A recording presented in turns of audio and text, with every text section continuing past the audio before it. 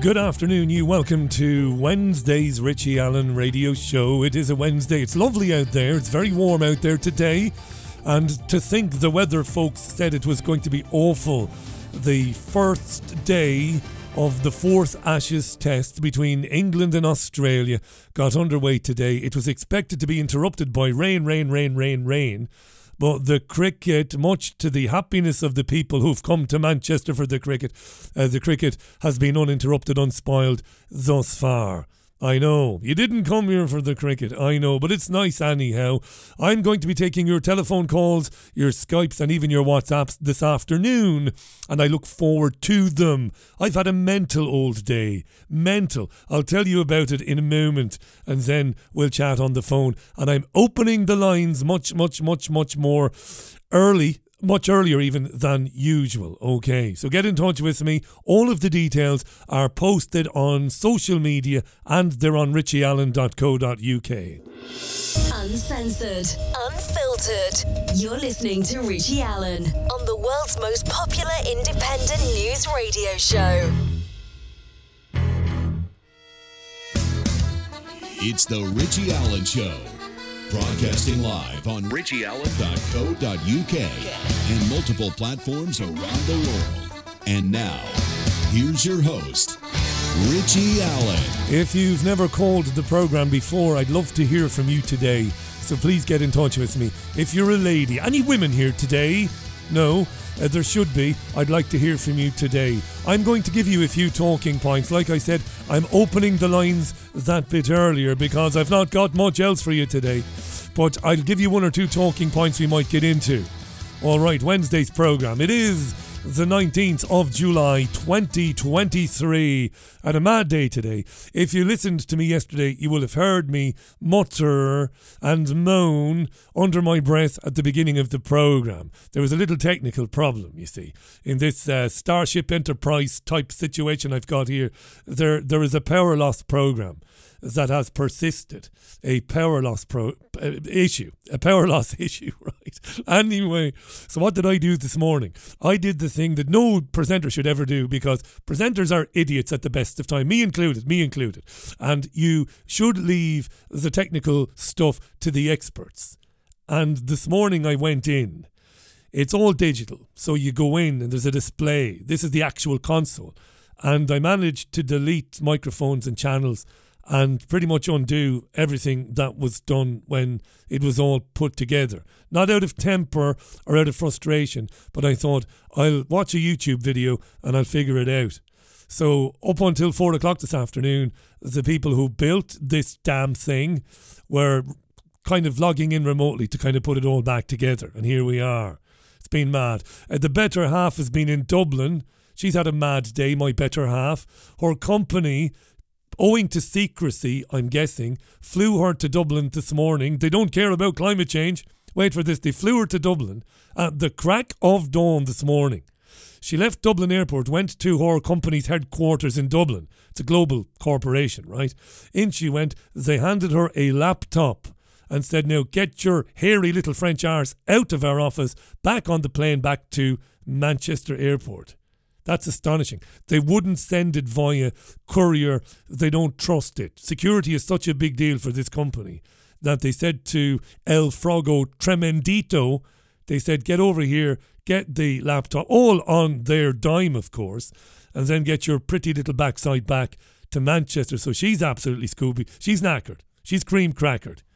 Yeah. But there, so I've had a mad day. So looking after the puppies and everything. There are contact details for the programme. They are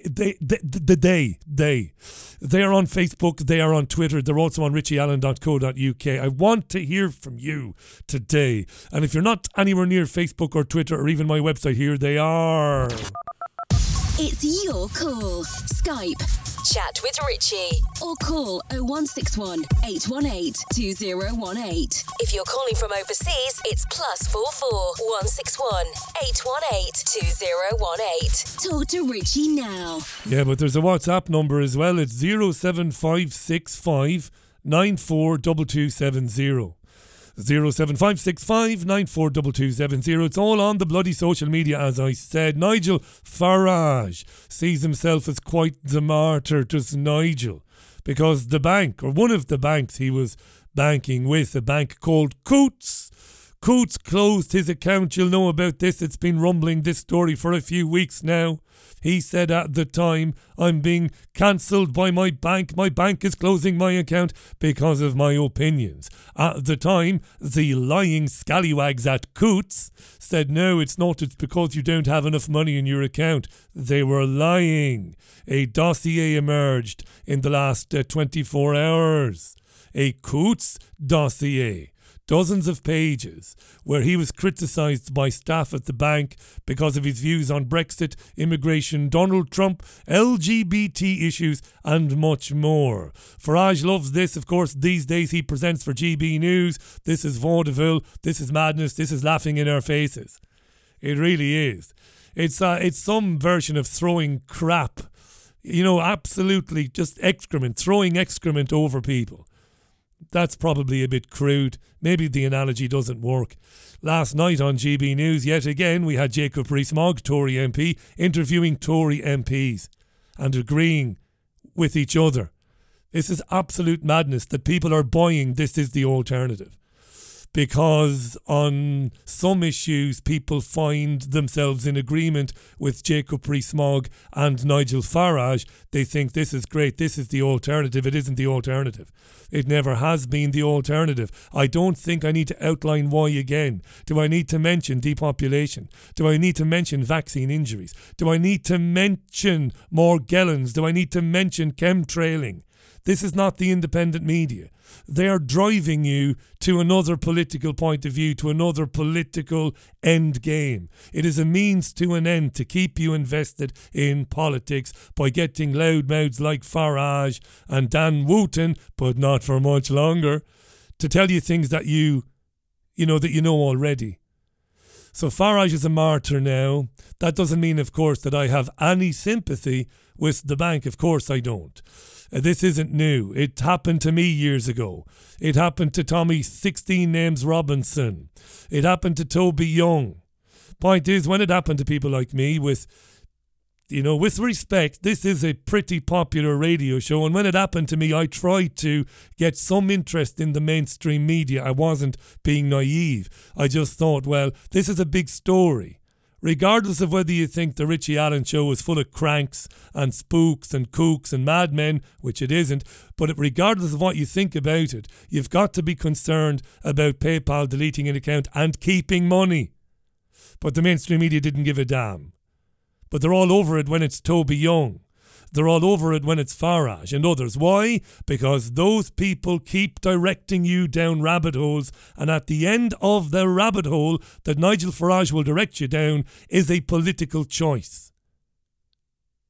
The real independent media, there's about 3 of us on planet Earth, have been saying for many, many, many years that every political party and politician who's been elected is controlled, lock, stock and barrel, by the same people. And that goes for the Russian government, the Turkish government. It goes for any right-wing or seemingly conservative Republican politician who might be running for president next year. They're all controlled. And it is mainstream light, in my opinion. You are nowhere near the truth if you still find yourself aligning yourself with politicians like Nigel Farage or Jacob Rees-Mogg. It's mental. That being said, it's terrible that a bank, it's terrible that any institution can exclude somebody and say, well, will not even have the courage to say, as Coutts didn't have the courage to say it. They told lies about his finances, but not even having the courage to say, we don't want your business because we don't like some of your opinions. We might talk about that today. Has this happened to you? And it doesn't even need to be money. It doesn't need to be access to PayPal or access to a bank. Has it happened to you? Have you been excluded from an association? Is it maybe you had a prior membership of maybe? Has it happened? Has a school you know, told you that no, your child, your son or your daughter is not going to be enrolling there because of maybe your point of view, or maybe they didn't tell you, but maybe you felt that was the reason. You get what I mean, don't you? Let's talk about these things. All the contact details are at the top of Facebook for the show and Twitter for the show and richieallen.co.uk. Nigel Farage, ever the martyr, has demanded an apology from the BBC, because the BBC reported a couple of weeks ago when this began that his bank account was closed for financial reasons. Farage is a fucking idiot with a capital F and a capital I. The BBC reported exactly what they were told by Coates, which was there was some issue with his finances, some issue with his savings account. You've got to have a lot of money to have a Coates bank account. So the BBC, as bad as it is, basically just reported what Coates had said to it. It's now nearly 11 minutes past the hour. I am going to open the WhatsApp and the Skype fairly immediately, right? And I'd like to move it along. So come on with me, have a natter with me, but make your point. Be succinct with it, and it'll motivate others to do the same. Let me give you those details one more time. It's your call. Skype, chat with Richie, or call 0161 818 2018. If you're calling from overseas, it's +44 161 818 2018. Talk to Richie now. Weren't Stephen Murphy and Aidan Killian just absolutely wonderful last night, weren't they? Wasn't it great? I've had a lot of correspondence today. I didn't really notice it until very late on, because of my travails, because of my trespassing on my radio studio. But yeah, quite a number of people getting in touch to say they really enjoyed listening to both of the guys. And the poem that was read out by Stephen, of course, emailed from dog to man. I hope I gave it its right and proper title. Absolutely beautiful. I've been chatting with him today. I bought a copy of his book of poems last night. As soon as I got off air, I bought a copy, and he was kind enough to get in touch with me to say, would we like it personalised? And I said, absolutely. Lovely guy, Stephen Murphy. Lovely to connect with people from back home. Now, again, the contact details can be found richieallen.co.uk and the social media pages for the programme. Here's another one for you before I open the lines and get out of the way. I've heard listeners tell me in the last 48 hours that they believe the media is flat out lying about the temperatures in southern Europe. Do you think there's any possibility that might be true? Don't call me naive. Don't. You know better than that, right? It's not always black and white. Could they get away with that? I mean, I've got friends in southern Europe, in southern Spain, really, one or two friends in Italy, and they tell me it's bloody hot, right? They're not claiming climate change, but they are saying it's bloody hot there. But I'm open to the possibility that they are exaggerating the temperatures, and that when they show you the big red maps on Sky and on the BBC and on RTE, that in fact the 46 and the 45 is a lie, might be 41, 42, but they're bumping it up a bit. Do you think that might be possible? I'd love to hear from you today. This is the Richie Allen Show. It is Wednesday's programme, and I've got Mark Morrison on the turntable for you. On the turntable. There isn't a turntable here, I'm telling porkies. Your calls are next. Get in touch with me. I'm looking forward to it. With you till 7. The Richie Allen Show, there's nothing like it. Let's ixnay, let's 86 as they say stateside. Mark Morrison.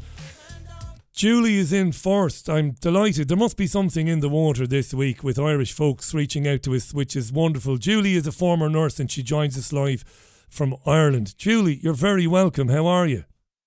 I can't believe you've actually answered me.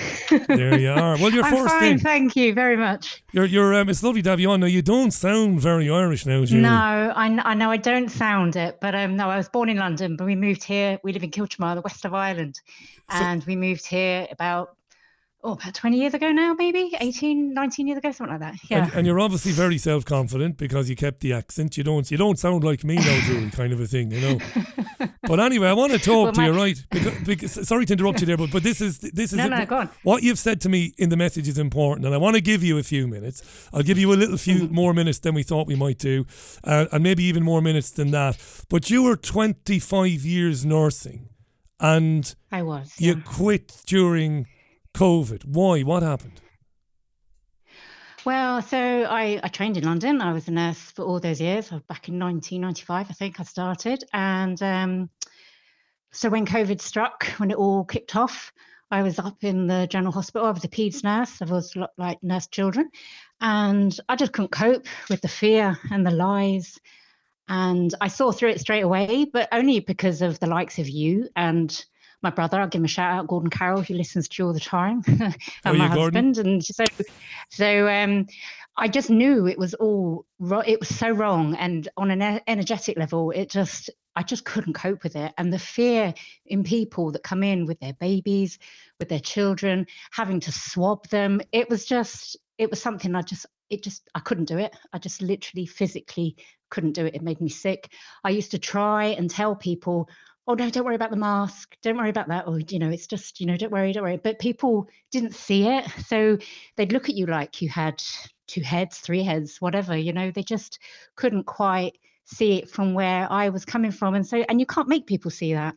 And even my colleagues as well, and fair play to them, they're wonderful, wonderful people and some of the best people you'd ever see or meet in your life. But they, again, didn't see it. I don't know whether they see it now. I'm gone now. And maybe some of them did. And if they did, they were just too scared to say that. And I don't judge people for carrying on or for doing whatever that they did. But for me, I just couldn't do it. So I had to step away. Now, that can't have been easy, Julie. No, I was the only one on the ward that didn't get jabbed. So, and people never actually said anything to my face, but I'm sure they talked about me in the tea room, but there you go. And did you, yeah, I'm sure they did. Did you think that it was going to be a case of either have the jab or sling your hook? That happened to, there was kind of threats with letters, but they were kind of empty. And that did happen to some departments where people weren't allowed on the front line, as in people like domestic staff, the cleaning staff, they got redeployed to elsewhere in the hospital. Nobody actually lost their jobs, as far as I know. But yeah, it never happened to me. And people kept saying, oh, you're going to be moved or da-da-da-da. But nothing happened. And then I left anyway before. I was there the first bad season of it, as in when everybody was coming in. But saying that, at the same time, everyone was coming in, but it was the quietest we've ever known it. It was bizarre. You're kidding me. So you'd be used to winters where flu might be raging around and it'd be rammed, but you felt it was a bit less busy than normal. That's interesting. Oh, 100%. And then the people that, people were bringing in babies that were, they just had a bit of a cold or just your normal stuff, but the fear that was in parents and it was so awful to see.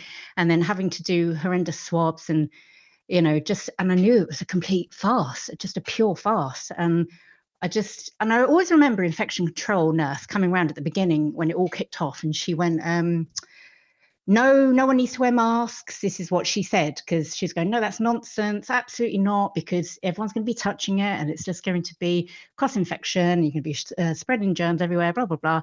And then all of a sudden, the narratives changed. The direction was everyone must wear masks at all times. And I looked her in the face and and she went, yeah, that's the new directive. And it was like, these are the rules, and you want your job, you go along with it. Yeah, we talked about back in 2020, we talked about how arbitrary so much of the stuff was. I mean, you're a trained nurse, an experienced lady. I'm obviously not. I don't know anything about it.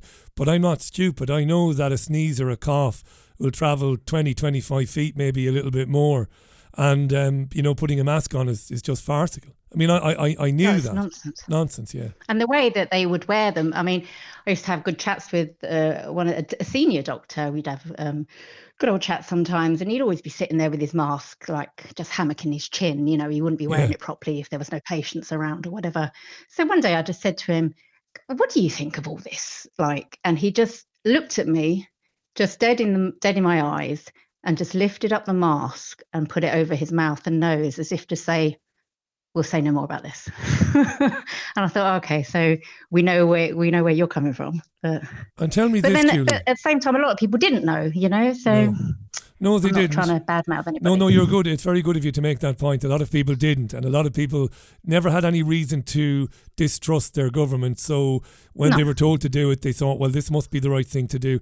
Now, because you've worked in paediatrics, you've got to have strong opinions about what they did to children by closing schools and isolating children, keeping them away from their friends. And I think, again, I'm no expert here. I don't have any right to talk about medical issues maybe as an expert because I'm not. But even telling kids, don't kill granny and stuff like that, that Absolutely. must have horrified you. Huge knock-on effect. And I have experienced it with my youngest child. She went into secondary school, and then the school was closed. She missed most of her junior cycle of school. She was at home for most of that. That's had a massive impact on her mental health, and not just her mental health, on so many kids' mental health. Mental health in adolescents and in children has just gone through the roof. I've got friends who work in CAMHS in the UK and here, and the mental health crisis that is existing right now is astronomical in young people. And this is just the beginning, because babies walked around in their buggies, just looked up at faceless people for the first, those really crucial part of their lives where they were learning how to interact, how to speak, and that just was all blocked off from them. The consequence of this, we still are yet to find out. 25 years. I mean, if I was to ask you about the difference in procedural, I don't know, nursing procedures from the time you graduated, to the beginning of the COVID lockdowns, I suppose it's night and day, is it? I'm guessing. Yeah. Well, a lot of things did change, but I suppose I started out in one of the main hospitals in London, and then came to the west of Ireland. And no disrespect, but obviously things in a country hospital are going to be fairly behind somewhere that's in a city. So things had progressed and changed a lot. Absolutely, yeah. And what about, and so 25 years, you're a young woman, and you said there you've got a young daughter. That can't obviously have been easy. Financially, you must have had to think about that, Julie. Sorry, you cut out there. My apologies. What did you say there? No, financially, it must have been a fairly serious decision for you, deciding to walk away, even on a point of principle and even on your conscience. Oh, absolutely. 100%. It's not an easy decision to make. And financially it's tough but I just couldn't do it. I physically couldn't do it. It was making me sick. It was making me so angry, so sad. I physically couldn't do it. But I do have a lot of belief, a lot of spiritual beliefs. I'd trained in Reiki. I'd done other things. And so I thought, right, if I'm right, and we know this is wrong, then I'm going to put my faith in the gods or in God, and I'm going to walk away from this and hope that something comes my way. And that's what I did. Yeah. And has something come your way? I'm still struggling. Yes, I did. I retrained in something called belief coding, which is a new healing modality. It's actually devised by a lady called Jess Cunningham, who is based in Sheffield. Anyway, I went over there and did training. It's a method that taps into your subconscious. So it kind of taps into why you believe and behave and feel certain ways, and it removes trapped emotions that create limiting beliefs that we have about ourselves. But it also works brilliantly. That's why I reached out to you, actually, because I've often heard you speak of your sleep issues. And I just thought, my God, because I did a session with a woman who'd been on sleeping tablets for like 20 years. And we had one session, no lie, one's from Wicklow, one session, and she came off the sleep tablets and has never been on them back. And that's like 18 months that we had the session, about 18 months ago, and just from one session. And it just went back to an event in her childhood where her mother was in hospital, and you kind of relive the experience and you reframe it. So whatever the experience is that you went through, you kind of empower that child or empower the experience, and it takes away that negative emotion that's still sitting there in your subconscious, that's playing out on a daily basis, but you don't realize. Makes a lot of sense to me. So getting there with it, but yeah. And Julie, just because listeners will be screaming at me now, Richie, ask Julie again. Ask her again. What's it called again? What's the field of research called? Belief coding. Belief coding. And will I be able to find out about that pretty easily online? Absolutely. Yep. Yep. It's all there. Yep. All there. Well, Julie, look, I'm going to obviously make a note of you and your number, and I'll stay in touch with you because I'd like to explore that with you maybe in a show, if you don't mind. I'd love to. Yeah. Yeah, definitely. I'd love to. Yeah, let's schedule that for a couple of weeks from now. Listen, I mean this. Well done, and well done probably doesn't sound enough really, but more power to you for on a point of principle because you couldn't stand over the lies and the bad practice. You know, well done to you for saying I'm not going to do it and for leaving. It obviously was a very difficult thing to do. You obviously for many years loved nursing and you sound like a very much a people's person. So to do that, I think took great courage. So well done. Thank you. No, I did. I do miss the job. I miss aspects of it. You know, I miss the people. I miss the children. And, you know, it's a tough job, but a very rewarding one. And it's an honour to do that work. But when it's gone the way it's gone, then no, it's time to move on. And there's other ways of helping people, you know. Thanks for having me on. No, thanks for reaching out. It's a fantastic first call, Julie. Really, really pleasure to meet you. Thank you. Thank you, Richie, and thanks for all you do. Not at all. Thank you. Julie, how cool is Julie? That's absolutely brilliant. What a great first call. Here are the contact details again. We're on WhatsApp. Shall I give you the WhatsApp number? Look, go to Twitter, go to Facebook, go to my website for the WhatsApp number. It's 075 659 42270. But here are the regular details. I want to hear from you today on anything. I'll read something out in a moment that Lucy has sent to me via WhatsApp. I'll read out from Lucy. Here are the details, by the way.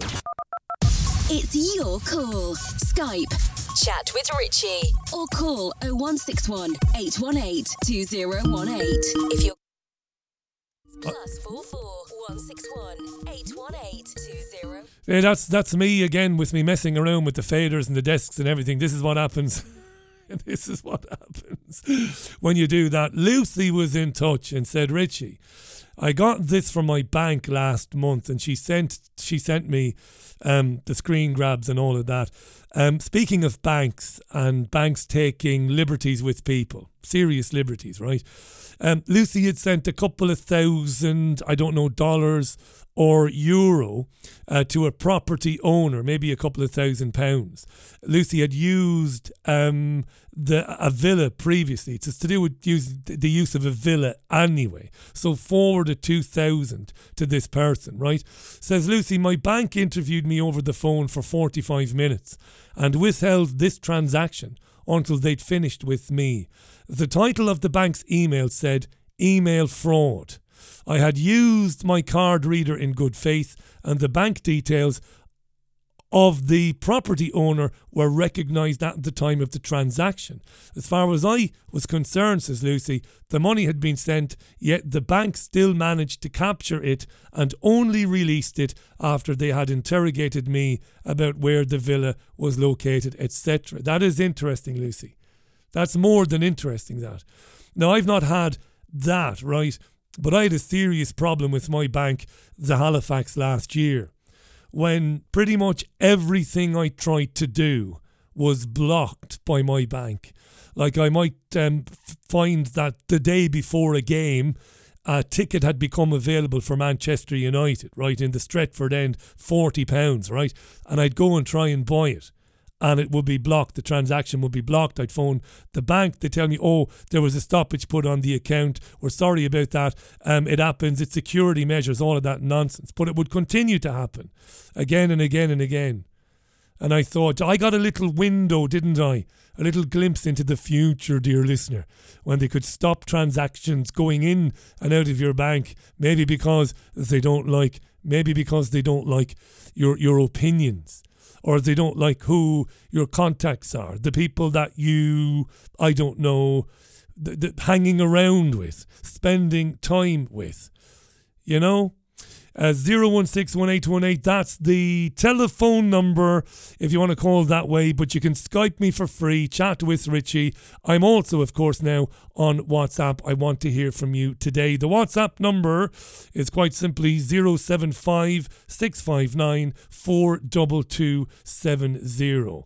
075 659 42270. If you've got WhatsApp on your smartphone, your smart device, whatever it is, you'll be able to get through to me very quickly. I'd like to hear from you. And I would like to hear from more people like Lucy.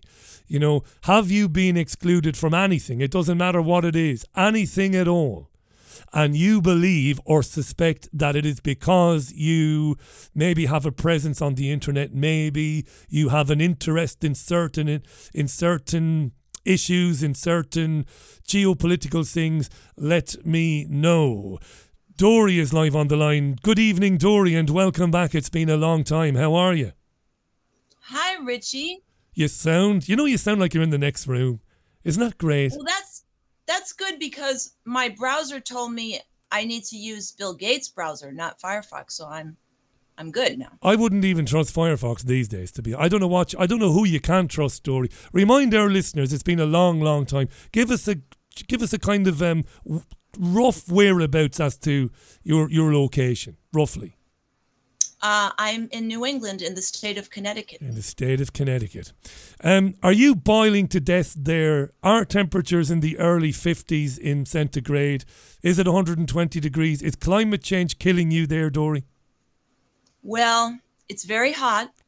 But again, you look up in the sky and you can't talk about climate change if we don't talk about the elephant in the room, weather modification. Nobody's ever... Has any, to your knowledge, I've never seen it. I do remember a German weather presenter. You've probably seen the clip on YouTube. But a German guy some years ago admitted it, didn't he? And I think there was a guy working for a Fox News affiliate who talked about hazy cloud, didn't he? And he said, because the military is up there spraying or something. Now, he could have been joking. But go ahead. I first heard it on in 2017, you had a guy named Jim, and his website is Weather Modification History. And he had a whole compilation of weathermen kind of referring to it. Right. He's really good. And anyway, yes, I'm roasting and I'm in an upstairs apartment with no air conditioning. So I'm jumping in the lake a lot. Well, thank God you've got the lake. I know you didn't come on to talk about geoengineering and chemtrailing. But because we've mentioned it, I say this every single time. I believe in my bone marrow that geoengineering is happening, chemtrailing is real. I've seen evidence of it, but it is the one issue, Dory, you cannot get people to engage on, because the minute you say it to them, they think that you should be sent to the funny farm. It's all over. You're absolutely nuts, right? Yeah, my cousin, Fox News Michael, I don't want to know. See that up there, Michael? No, I don't want to know. Yeah, I don't want to know. Yeah. I don't want to know. And but you can tell them that at least two states, Rhode Island and Connecticut, has introduced a bill that will eliminate chemtrailing. So it has to be a real thing. Although, hang on a second. Hang on a second. This is news to me. Hang on. When you say some states have introduced bills to eliminate chemtrailing, that would imply that on state or at state level somebody has admitted that chemtrailing is real.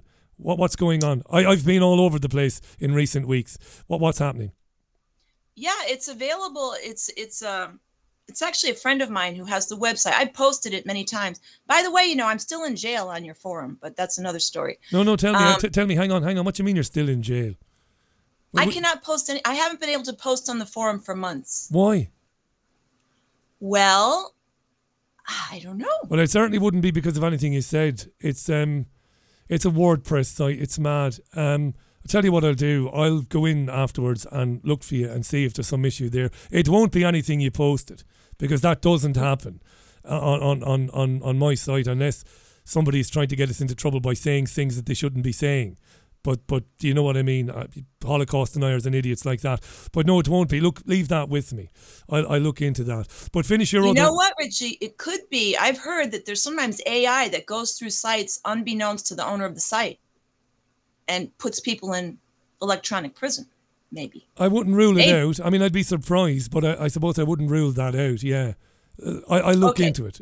Trust me. So to answer your I'm question... not a doctor. Go ahead.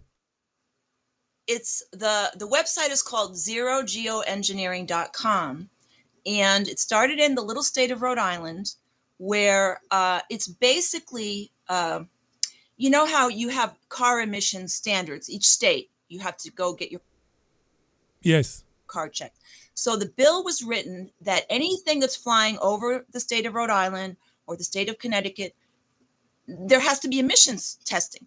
And if they fail the emissions test, they can't fly. So it would eliminate chemtrailing, and it would also eliminate electromagnetic radiation. It's included in the bill. It's called the Clean Air Act. People in the UK can look for it on zerogeoengineering.com. There are people trying to get it into your legislatures there. But here's the problem. I know a lady in the Connecticut State Assembly. She was actually a friend of our family. And when she told me when she first got elected, she was very interested in the GMO problem. And I said, oh, Dorinda, are you going to start working on the GMO? She said, well, I found out there's really just a few people that run everything in the Connecticut State Assembly, right? Which we all know. So what happened, they put it in committee and they won't bring it out to have public hearings and to talk about it. So now we have to file common law, try and light a little fire under these people's behinds to let them know that they have to do their job. Do you know what might happen in the meantime? This is a possibility. Governments might, not governments, sorry. We can say governments, I think, might announce to people that spraying, I mean, they've said this already, this has been mooted. It's been mooted by Bill Gates, hasn't it? To try and block out the sun. Now, we know they've been spraying the skies for probably 50 years, right? Maybe longer, but let's say 50 years. So they might come out and say, we need to do this now, even though they've in fact been doing it for, forever and a day. So I that's one I think we should kind of keep an eye on in the next, say, 12 to 18 months, where we might hear more and more about putting particles in the atmosphere to reflect the sun's rays away from Earth. And of course, when that happens, you and I will grin at one another and say, well, you've been doing it forever. I think that might happen. What do you reckon? I mean, Gates has been talking about this, hasn't he? I think, yeah. I remember a couple of years ago, I pointed it out to someone, and this was kind of my former colleagues and friends are all kind of, lefties like yourself.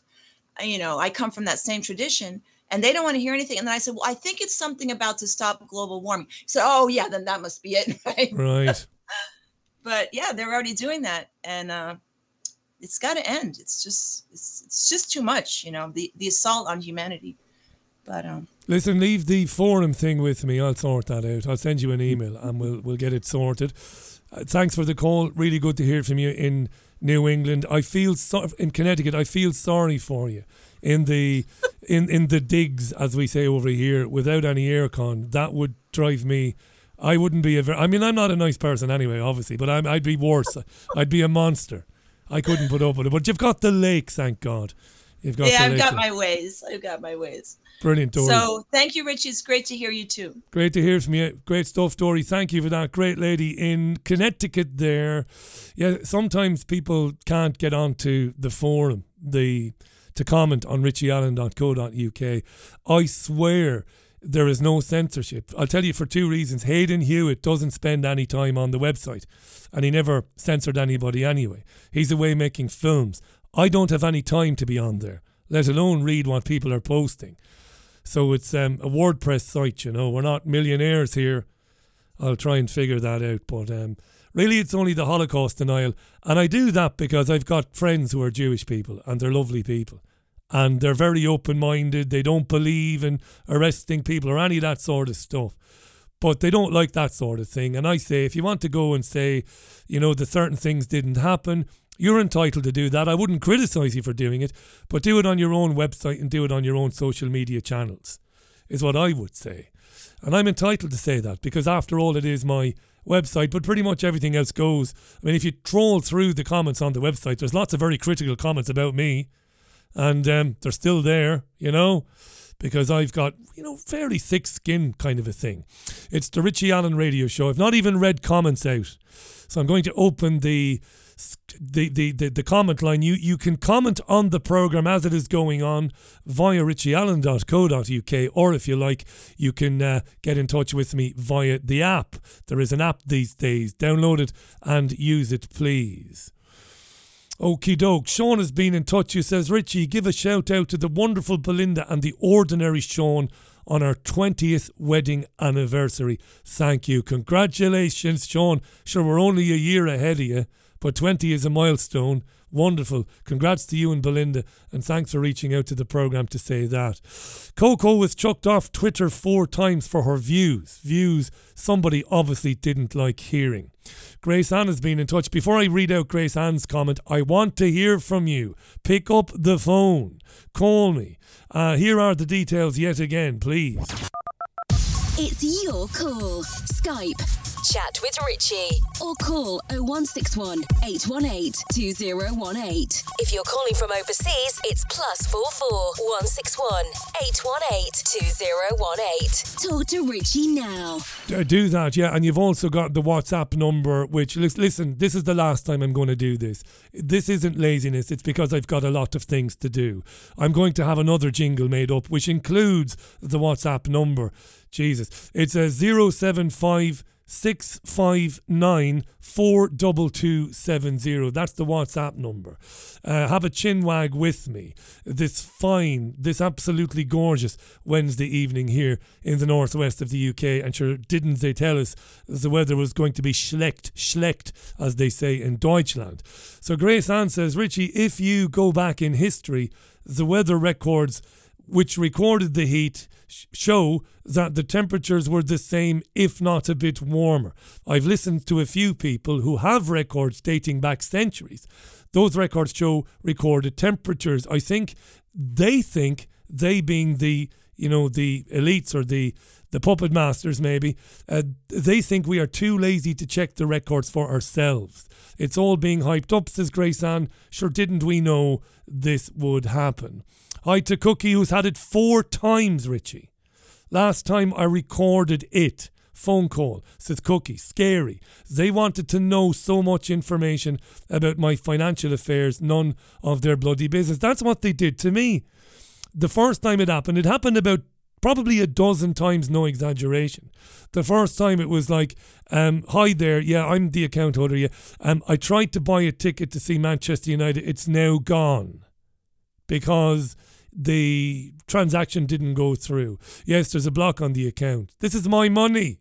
What do you mean there's a block on the account? Oh, it's a security measure. And then came the question, is buying a ticket to go to Old Trafford something you would be doing regularly? And of course I say, because I was brought up to say it, that's none of your business.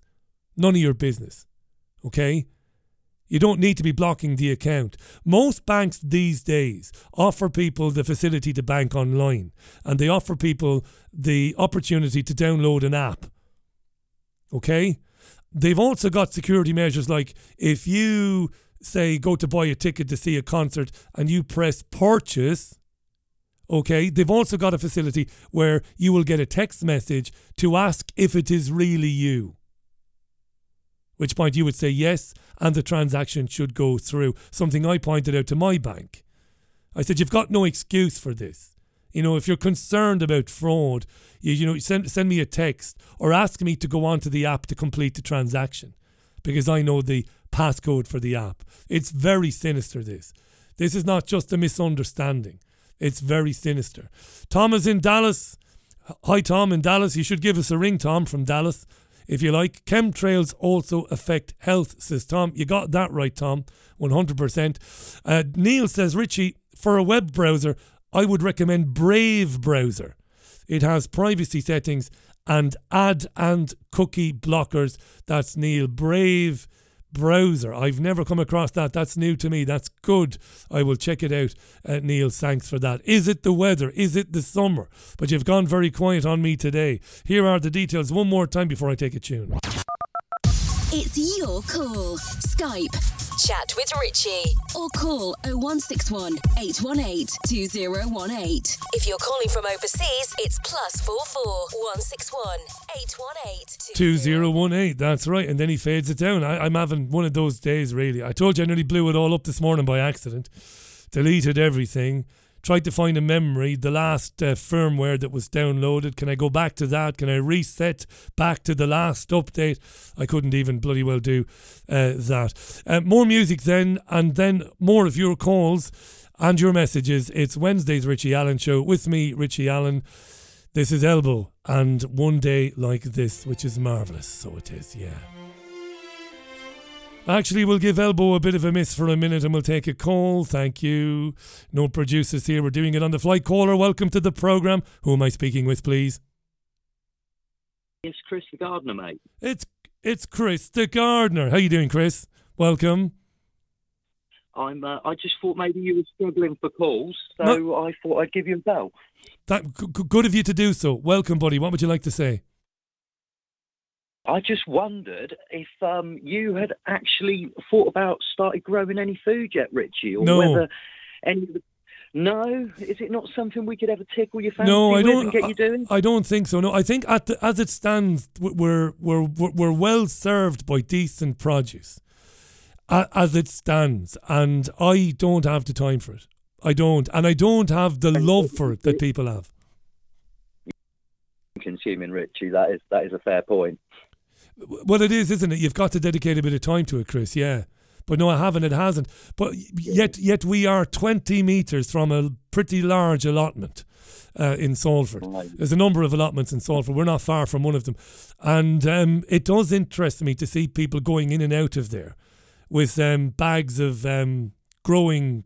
What would you call it? What would you call it? The stuff, the fertilizer and stuff, and all that sort of stuff going in there. Yeah, really interests me. Yeah. But no, mate, not at the moment. Mate.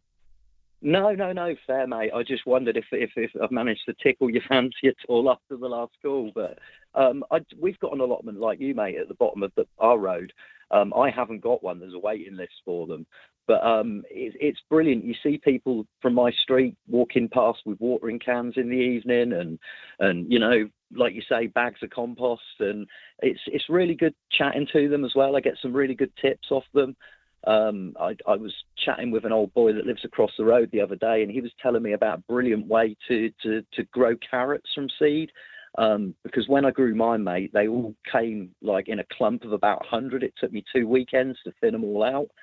And this old boy was saying if you mix the seeds with sand, it thins the seeds out, and then get an old bit of gutter in and pop some fertilizer in the gutter in, put the seeds in with the sand in there, and then when they're ready, you can literally just push the soil out one end of the gutter in, and all the seedlings just come apart, and you can transfer them. That's really, really interesting. And you didn't know any of this, and you, the experienced gardener? No, mate, I didn't. I'd never even thought about it. And I just, like I say, I chat to people all the time, mate. I'm one of those people that you know, likes to run his mouth off, and I also like listening to people. Tell me this, Chris. Tell me this, because I don't know the answer to this, and I'm guessing people will probably be asking. Allotments are, I think they're pretty unique to the UK. Now, maybe somebody will come on and say they live in a European country and they know about allotments. But allotments are not something that happens in the Republic of Ireland. It just doesn't go on. Do you have any idea, Chris, when did the allotment become a thing in Great Britain? Would it have been after the war or before the war? No, I think they were pre-war, mate, definitely. And I think they potentially were a Victorian kind of thing. But then, having said that, I would have thought if you go right back into sort of like history, there was always perhaps, I mean, like the feudal system was basically that, wasn't it? Everybody had an allotment, if you want to call it that, a bit of land, and they grew food and for the greater good. But I know that during the Second World War, mate, they were massively promoted in terms of like everybody was encouraged, obviously, to dig for victory, and people dug up their lawns at home to create vegetable patches. There was a big push then. And I know as well that the village I live in used to have 3 different allotments, and now we've only got 1. So I also know that a lot of councils have sold a lot of them off for development, for, you know, to build houses on and things like that. They're very hard to get hold of these days, mate. I know this to be true because when we moved in May of 2019, the better half, who would have much more interest in the green-fingered things than I do, she inquired about it and put her name down for it, as we say here. And 3 and a good bit years later, no sign of her getting an allotment. I'm just fascinated by the concept. It sounds very much like a socialist idea, doesn't it, Chris? That a resident in a neighbourhood can have a plot of land to go and grow vegetables or whatever. It's a brilliant thing, really. It really is. My belief is that it should almost be written into law that everybody has the opportunity to have some land where they can grow food. I think it's criminal that there's all that land and we're not allowed a tiny little bit of it just to grow some veggies. But mate, you've just got to be innovative. Do you know what, Chris? Do you know what? Stay there for a minute. You said to me, Richie, you sound a bit lonely, so I'll give you a ring. I'm having the day to end all days. I had calls muted on WhatsApp and I've missed 11 calls. Well, look, do you want to take another call? Hang on, because this might be about green-fingered stuff. Stay there for 1 minute. We'll say hello to this next caller, and if it's not about green-fingered stuff, you can sling your hook. I'm only joking. Stay with us, Chris. Hang on, let me get rid of the music first. Yeah. I'm having a day of it, really. But there's always whiskey. Stay there, Chris. Caller on WhatsApp, welcome to the programme. Who am I speaking with? Hello, Richie. It's Robert from North London. And hello, Chris, my buddy, the gardener. How you doing, brother? Oh, Robert, what a treat. Fantastic, Robert and Chris. Now, Robert, are you phoning up to tell us about allotments and whatnot? Do you know anything about allotments, where they came from? Chris reckons Victorian times. What do you reckon? Or did you call to talk about something else? I put my 10 cents worth in deference to Chris's expertise, of course. But yeah, I would have thought so. I'd have thought that in sort of Edwardian times, maybe Victorian times, the state of the back-to-back housing wasn't conducive to growing anything. So perhaps that era is where it came from. Wonderful idea, isn't it? Because people lived in tenement buildings. I love this, and therefore they should have a little bit of green space to grow. What a wonderful thing, because people will be listening maybe in certain parts of the United States and this will be alien to them. What is an allotment? Well, I suppose we can say, as we've already said, it's a bit of land given on loan by the local authority or the local government to a family or to a person to go and grow whatever they want to grow there, so long as it's bloody well legal. Yeah, very interesting, Robert. Yeah. Cunningly using our money to pay us back with.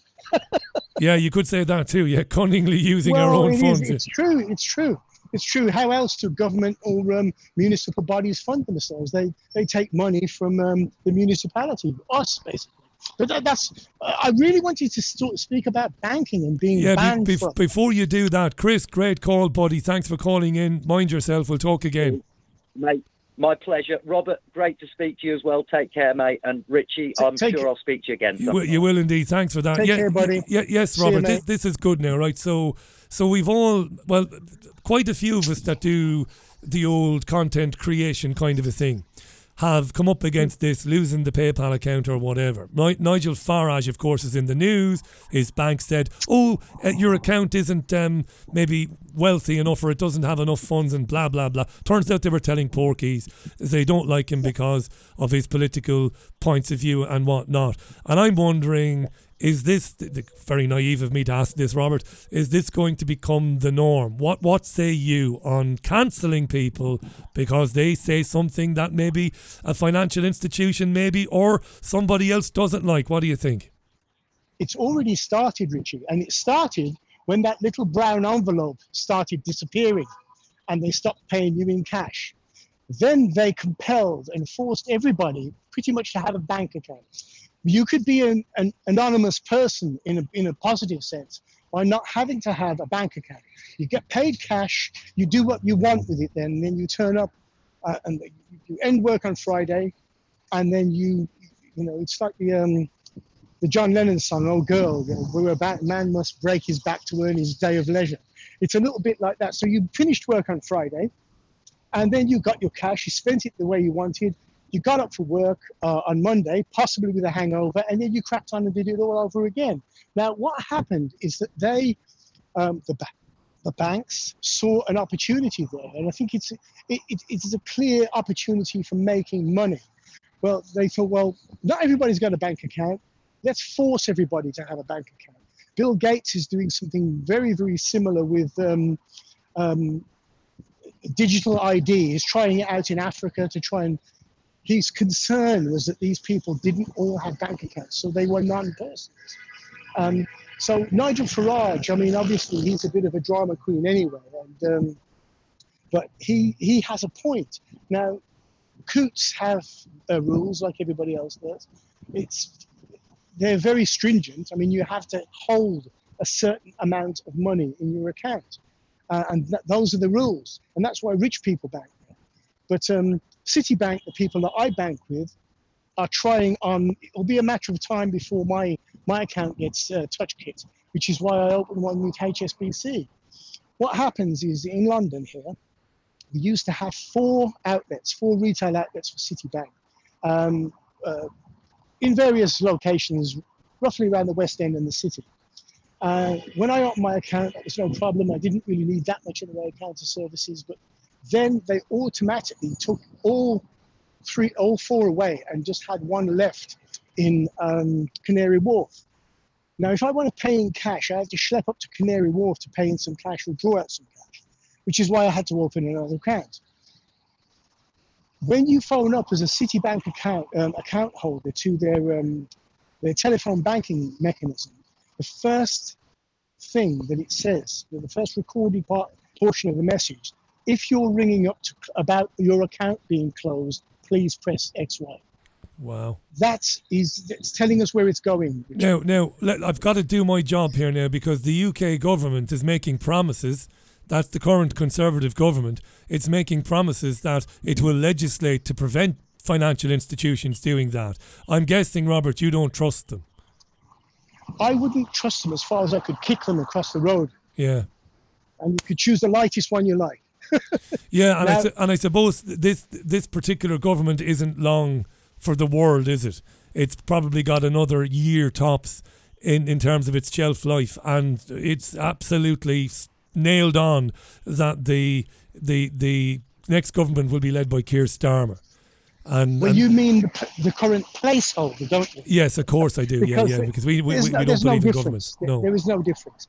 Now, Keir Starmer is just as enthralled to them upstairs as the Slumdog Millionaires. He's owned by the same people.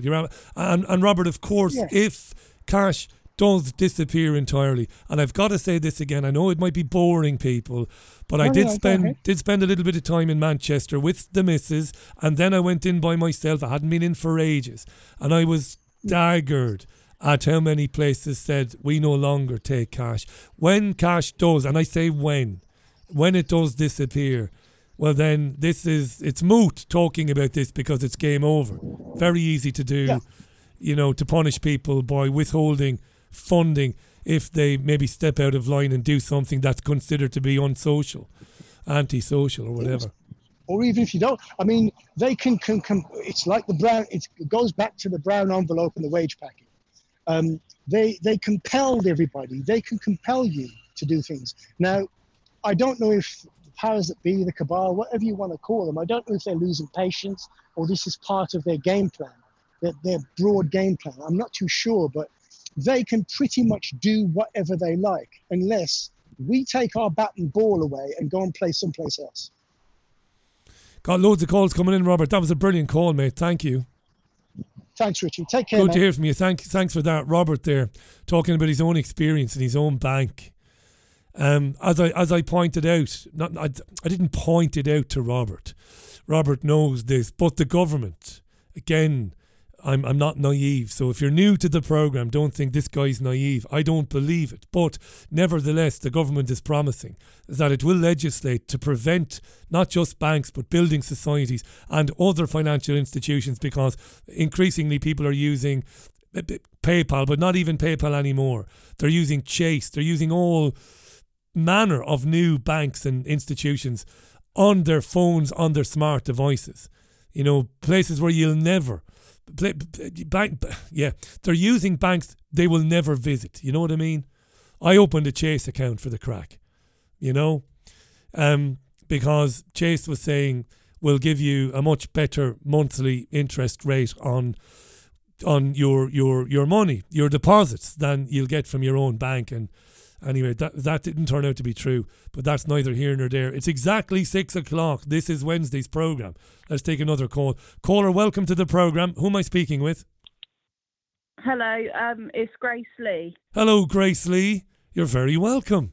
Hello. I'm used to reading your text messages, and here you are. I know. Oh, it's lovely to have you on, Grace Lee. Where are you calling from? Kings Lynn in Norfolk. Kings Lynn in Norfolk, Delia country, kind of. I'd just like to say hello to Chris the gardener as well, because he's in my neck of the woods. Oh, fantastic. Have you bumped into him? No, never. You don't do a stand in the park thing or anything? Oh, you've got to change that. No, we go to a stand in the park though. Brilliant, Grace. Hey, listen, thanks first of all for reaching out. I really appreciate it. We've had more ladies today. That's a good thing, the gender balance on the show. What would you like to say, by the way? And take your time. You've got loads of time. So I just wondered if I could speak about what my children have been learning at school. I dread to ask what have they been learning at school, but absolutely, go ahead. Right. So I've never really had any problems before, but when I sent them on the 5th of June back to school on the Monday, this is primary school, so from ages 5 to 11. They had their classes in the morning, like maths, English. They went for lunch. They came back and they had a assembly, but it was it's not in the hall or anything now. It's like streamed to each classroom on a screen. And they had a LGBTQ assembly saying it's okay to be lesbian, gay, transgender. You can be whoever you want to be, whatever you want to be, and it doesn't matter what your parents think. Is that what they said? It doesn't matter what you think? Yeah. And then the screen went off and it was back to maths, English, geography.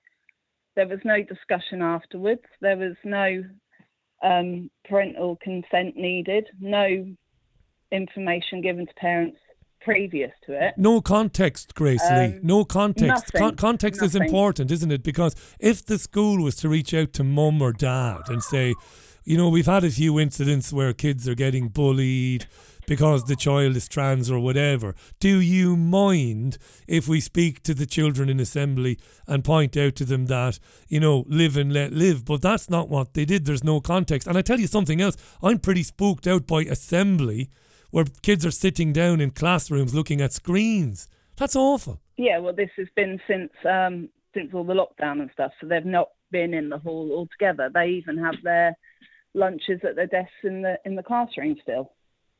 That's dreadful. And have you and other parents said to the head teacher, listen, this is not good enough, we expect better? So I've been at the school a few times about what they've been learning and stuff like that, and the assembly especially.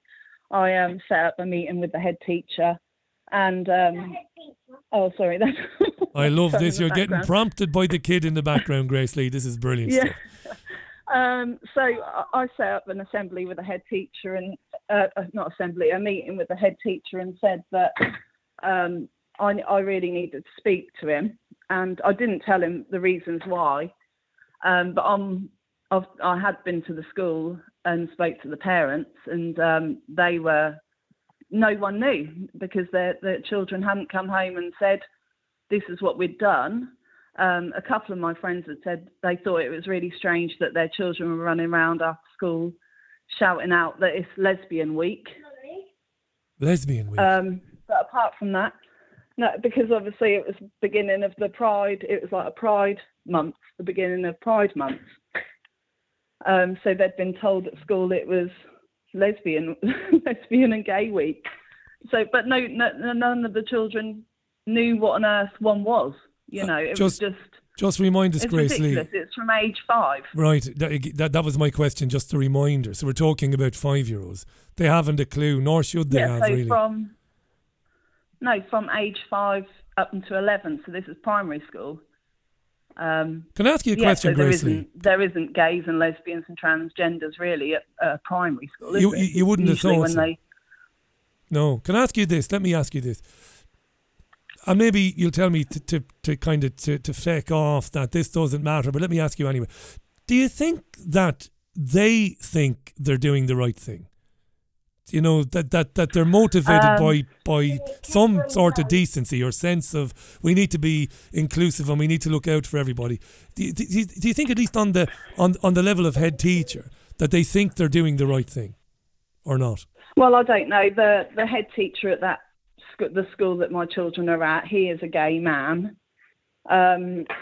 Whether he's thinking that, you know, there are children at the school that have got 2 mums or 2 dads, so maybe he is just trying to be inclusive of everyone and all the parents and all the children there. But you know, at least we could have had the heads up of this is what's going to be happening in case your children have any questions when they get home. Or you know, I did say to the head, it's not part of the curriculum in primary school. It isn't. You know, it's not really necessary. We could have, if you go and sit down with your children to watch a film and it's got PG on it, you think, oh, well, what is it that I need to be worried about? So parental guidance and consent for your children is what, you know, you that's what you want. You don't want to be sending them to school and not knowing what they're learning while they're there. And my children, probably like a lot of children, you ask them, how did you get on today at school? Did you have a good day? What did you learn?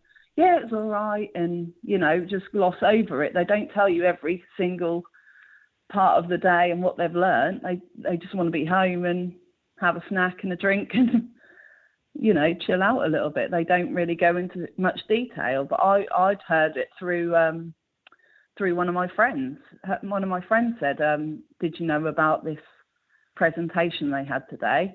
But I'd been at work that day, so I didn't get in till quite late, and the children were already abed. So when they got up the next morning, I was asking them about it, and and it was true. It was what had happened. And where have you left it with the school, and what sort of things are you thinking about, Grace Lee, in terms of, you obviously don't want your young child to be asked to think about complex issues that they can't possibly understand. You don't want that. So what's the next step, I suppose, for you and for the parents?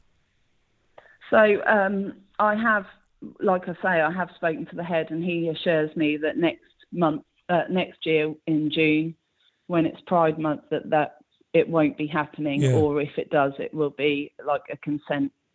There will be a notification on our school app to give consent that this is okay. But this is just that was the presentation. The last couple of weeks ago, my daughter, who's 10, she had a lesson called PSHE, which is like personal, social health and economics.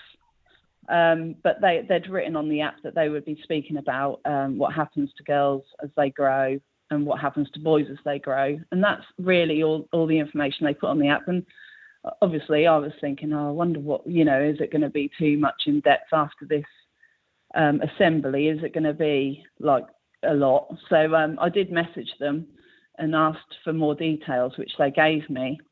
But then after they'd done the one about what happens to boys as they grow, my daughter said, the teacher said that milky stuff comes out of boys.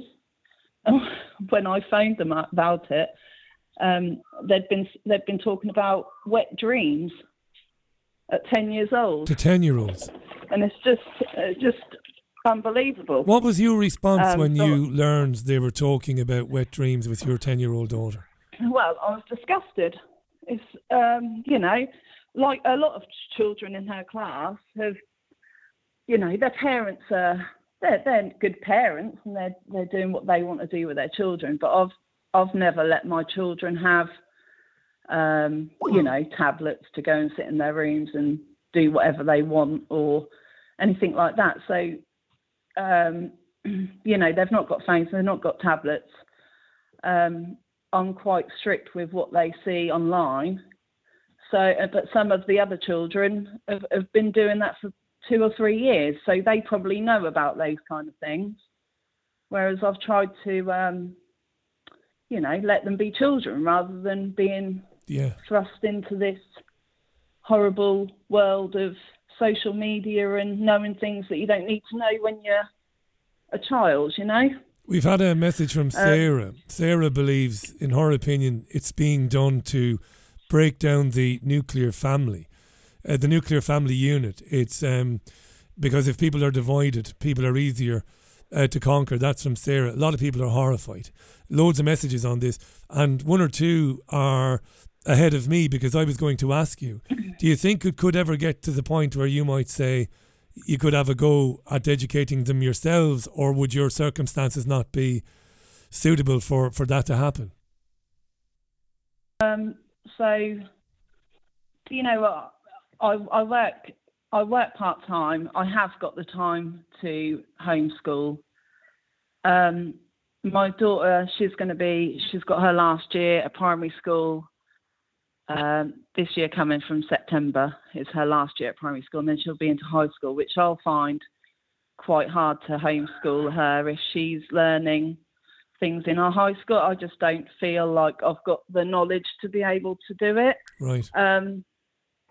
I don't know. It's a difficult one, isn't it? Because you really want to do the best for them, but at the same time, I don't want to go mad.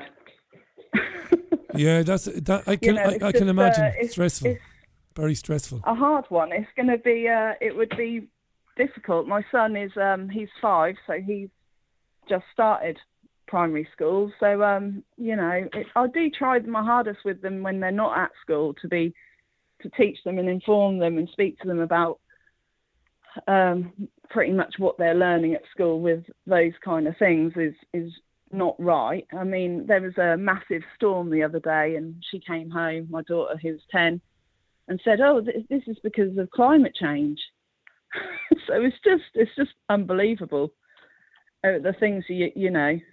And so we done a bit of research, and I made her do a big poster with all these different facts about CO2, and I heard some stuff from one of your comments from a lady who commented, and I kept pausing and rewinding and writing the info down, and I made her do a lovely picture with a little rainbow and the sunshine in the corner, and told her to give it to her teacher from me.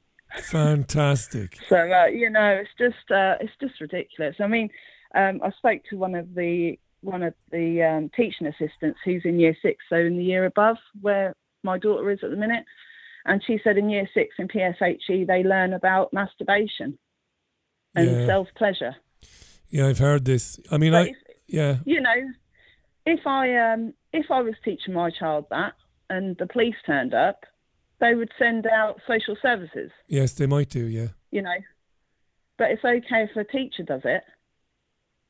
When I was not right. It's just unnecessary. I remember being 5. I do remember it. I went to St. Saviour's Primary School, National School in Ballybeg in Waterford, and I remember what we were doing when I was 5. We basically learned to read and to write in the Irish language and in English, and that was and to do basic numeracy, basic mathematics. Most of the rest of the time, we were putting on plays, we were acting out scenarios, we were doing arts and crafts, we were outside rolling around, we had gym mats, all that sort of stuff. I mean, it would have been unthinkable for teachers back then, what you've just said to me, Grace Lee. Unthinkable, because... Well, I just don't understand the mentality of the teachers. Like, do they not think, oh my goodness, I cannot believe I've got to teach the children this today? Do they not think that this is wrong? Like, how can they go to work and teach this? Thankfully, half of the children there are probably just giggling and laughing and not really paying much attention. But, some of them it's going to affect. My daughter, she said, I said to her about the presentation, I said, well, what did you think to all that? And she said, well, I don't really know. I weren't really listening that much because I was too busy doing my hair, putting a plait in my hair. So thankfully, she's just, she knows it's nonsense. Well, she kind of, it sounds like she kind of went out of herself to avoid it. Yeah. Not to have to engage with it. She kind of, that's terrible, isn't it? I mean, that's terrible to think this is happening, and that when parents question it, like we know there's a very famous case in recent weeks where a mother was told by the school, we cannot show you the materials because the materials are owned by a third party and there are copyright issues there. Unbelievable. Yeah, we've had all this because when I went and saw the head teacher about the presentation in assembly, I said I'd like to see what these these slides, these screenshot things that you've been showing in the background of your presentation are. So he let me look at them, and I said, well, can I take a picture of them, please, off your screen? Because I wanted to show my mum, And, oh, no, you can't do that because it's copyright. We pay to this company, which is called Twinkle. We pay to them, and it's because of copyright, we can't send them to you, and you can't take a picture off the screen. But he said, if you would like to sign up, you can. So, it's just... Can you do us a favour? Look, you know how to reach out to me. Can you keep... Because this is an ongoing situation, Grace Lee. So can you... Yeah. Can you stay in touch with us and let us know when there's a development, because you can come back on, because people will be plaguing me now in the coming weeks. Richie, ask Grace Lee how it's going, because you're obviously one of many parents that are saying to head teachers and to schools, this is unacceptable. Our children are supposed to be learning to read and write, to do mathematics, but they're also supposed to be having a lot of fun. And this is not fun. This is sinister, very sinister. We don't think about these things when we're that age. We shouldn't be. Yeah, no, I think it is sinister, and no wonder that the high school that is not attached, but they go from this primary school that she's at to a high school which is very close. The playgrounds kind of back onto each other, and there is a child there that identifies as a cat, and they let her or him, I don't know whether it's male or female, but they let her identify as a cat. Now, do you know this to be absolutely true, Grace Lee? Because I've heard some of these stories. 100% true. Is it? Yeah, 100%. 100% I know, and nobody says to the child, listen, it's okay to pretend to be a cat for 10 minutes, but back in the room now, your real name is... It's absolutely ridiculous. My son, he pretends he's Iron Man, but then I take his costume off that he's had on for a couple of hours and say, right, shower time now, come on. I think with these children, the parents are to blame as well. But, because if my child said that they were a cat, I would say, well, there's a litter tray, there's a bowl, we're going on holiday this year, but you can't come because cats don't go. They would soon change their mind. In a heartbeat, yeah, absolutely. That's a brilliant call, Grace Lee. Just as twisted, I think. They might well be, but when I say brilliant call, that's a very important call. Thanks for getting in touch. It sounds like, right, and I don't mean to sound in any way patronising towards you, but it sounds like your 10 and 5-year-old are going to be fine because of you. Is that whatever they might get fed? It doesn't mean they should get fed this stuff. They should not. But thankfully, they've got you to deprogram them when they come home. And I don't say that for a laugh.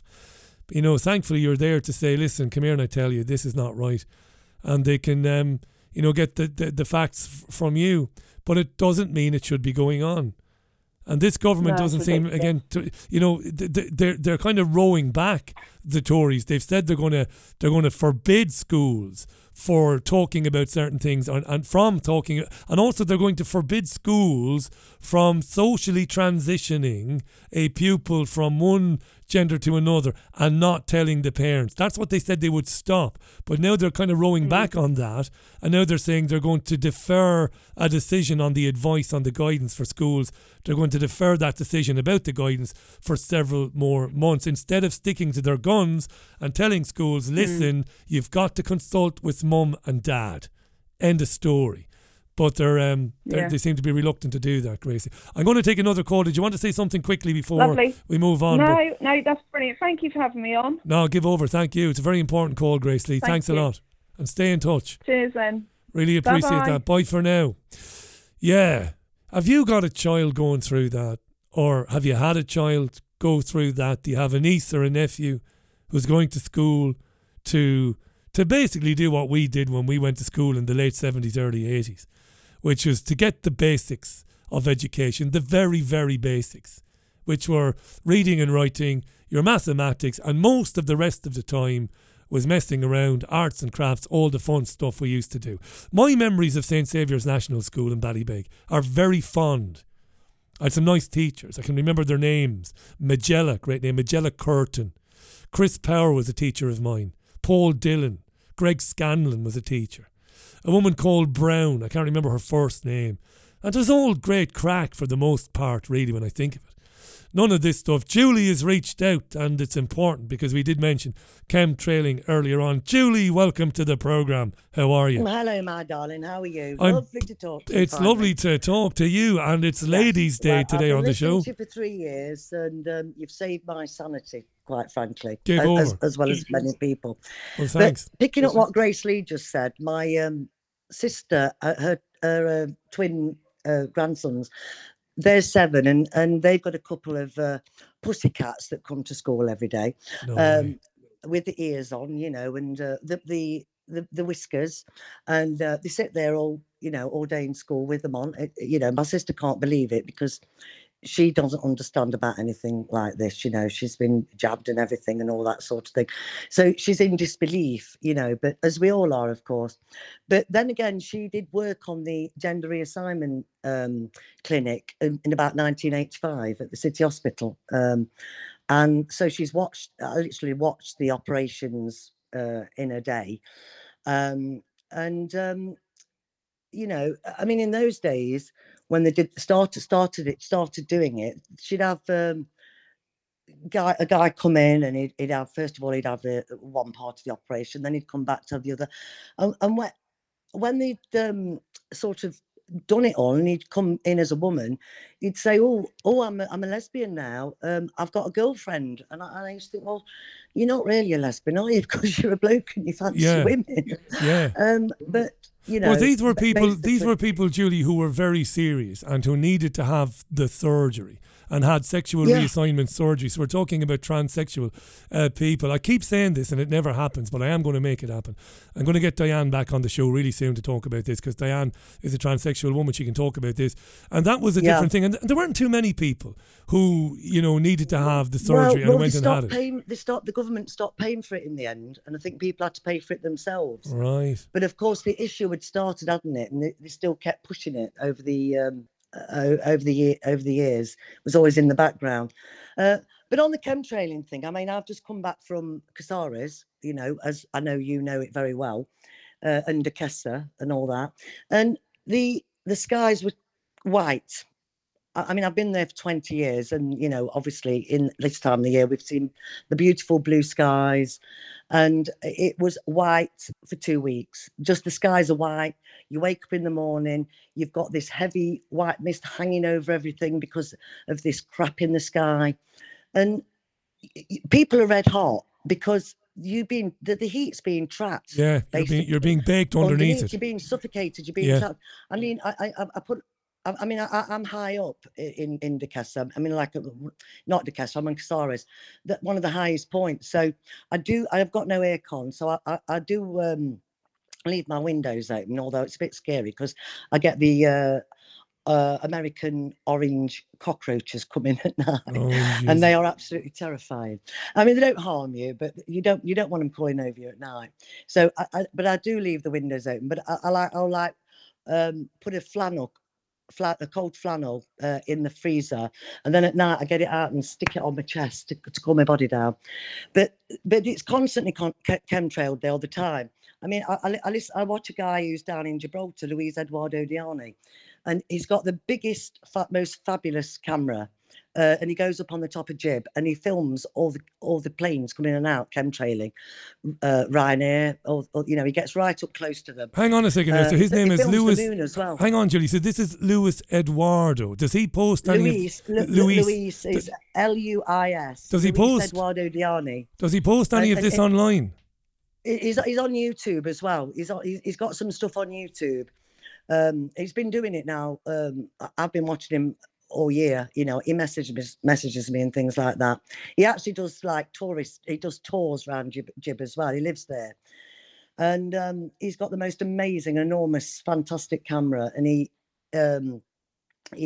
films. He's been filming all the planes coming in and out, chemtrailing, taking away, blocking the sun coming down from Jib.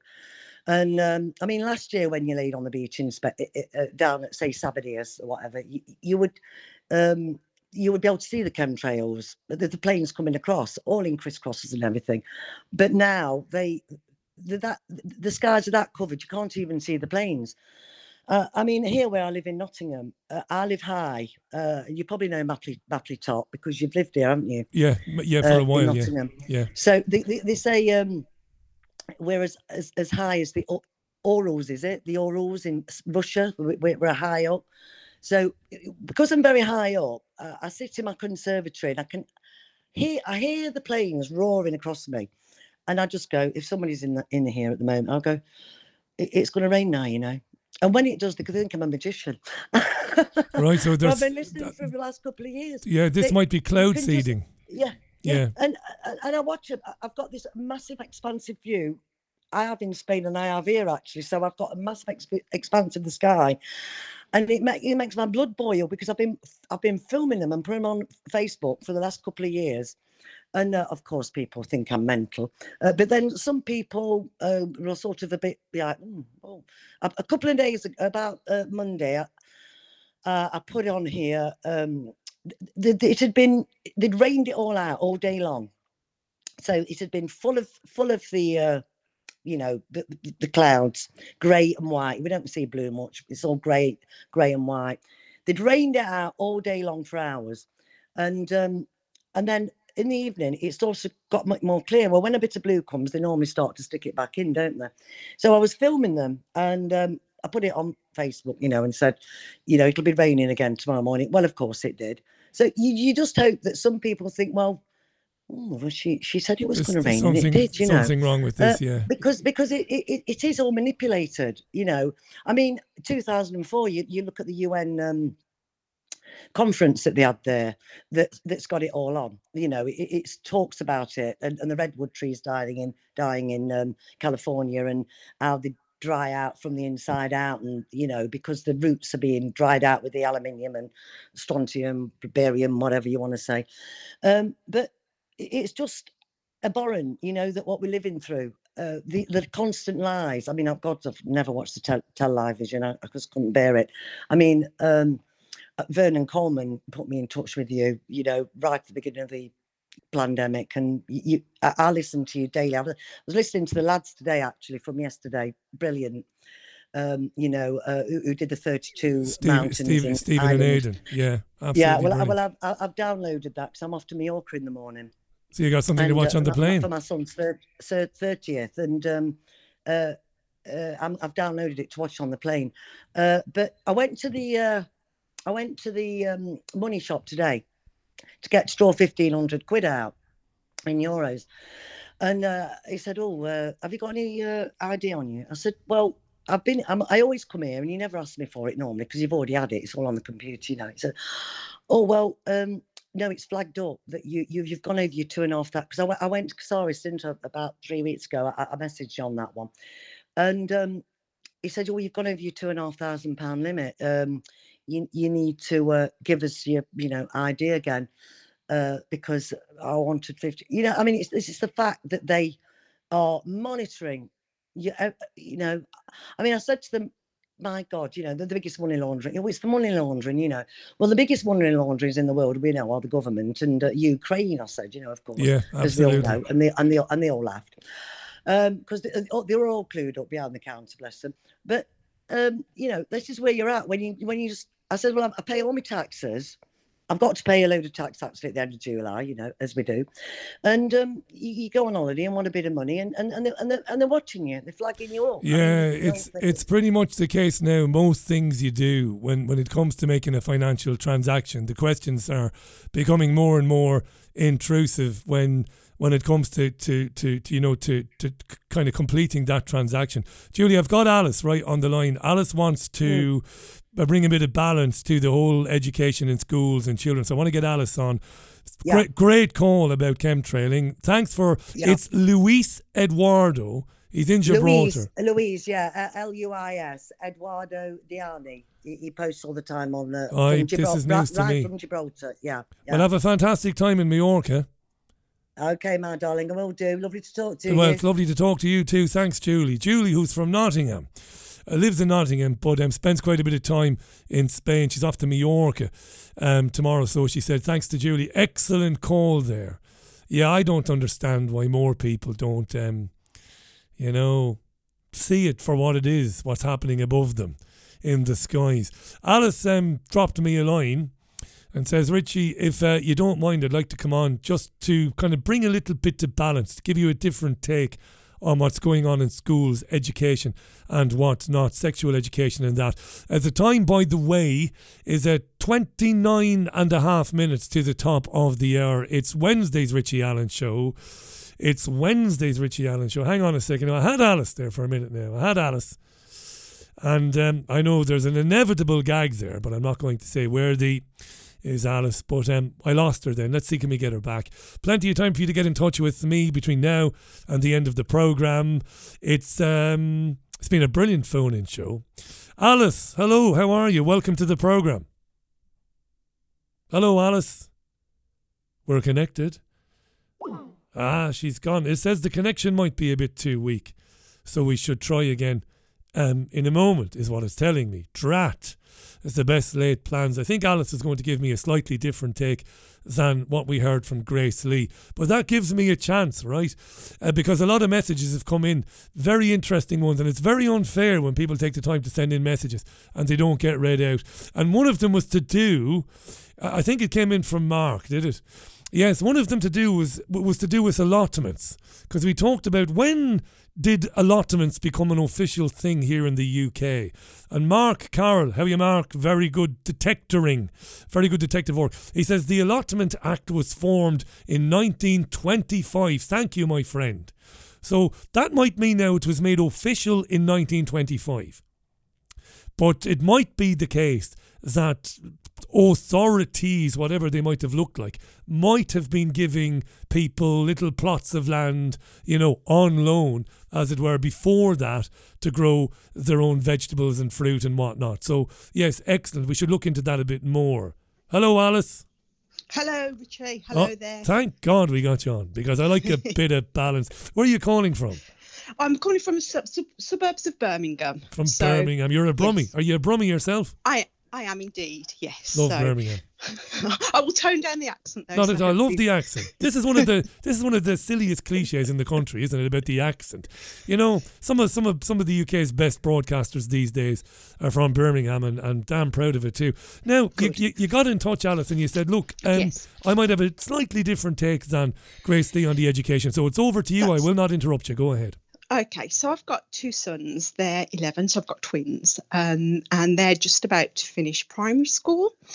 Now, what the other lady was talking about, I have had absolutely no experience of that at all. The primary that they've gone to hasn't had any trans agenda. There's been no talk about pride, or they have the assembly or be Jesus. Alice, do you know what? Hang on a second now. Hang on. It's dropping out. So do you know what you might do for me, if you don't mind? Send me a text message through Skype with your number, and I'm going to call you back immediately so we can chat. Okay. Thanks, Alice. Do that, yeah, because the internet connection is a little bit shite at the moment, not to put too fine a point. So Alice sounds lovely. So she's going to send me her number. I'll give her a call then. And while I'm doing all of that, I'm some man for one man, huh? Unbelievable, boy.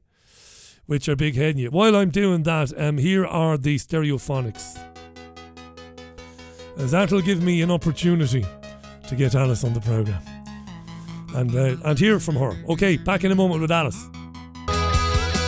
I know it's a terrible shame. Great song. Dakota, the Stereophonics, or Stereophonics, 24 and a half minutes to the top of the hour. Alice, thank God for that. That's better. You're there. I can hear you. Oh, brilliant. Thank you. Yeah, so do you just want me to just explain to you my experience? Please do. Go back to the beginning and you've got plenty of time. Please. Thank you very much. Right, so I've got two sons, they're 11, so they're just finishing primary, they're twins.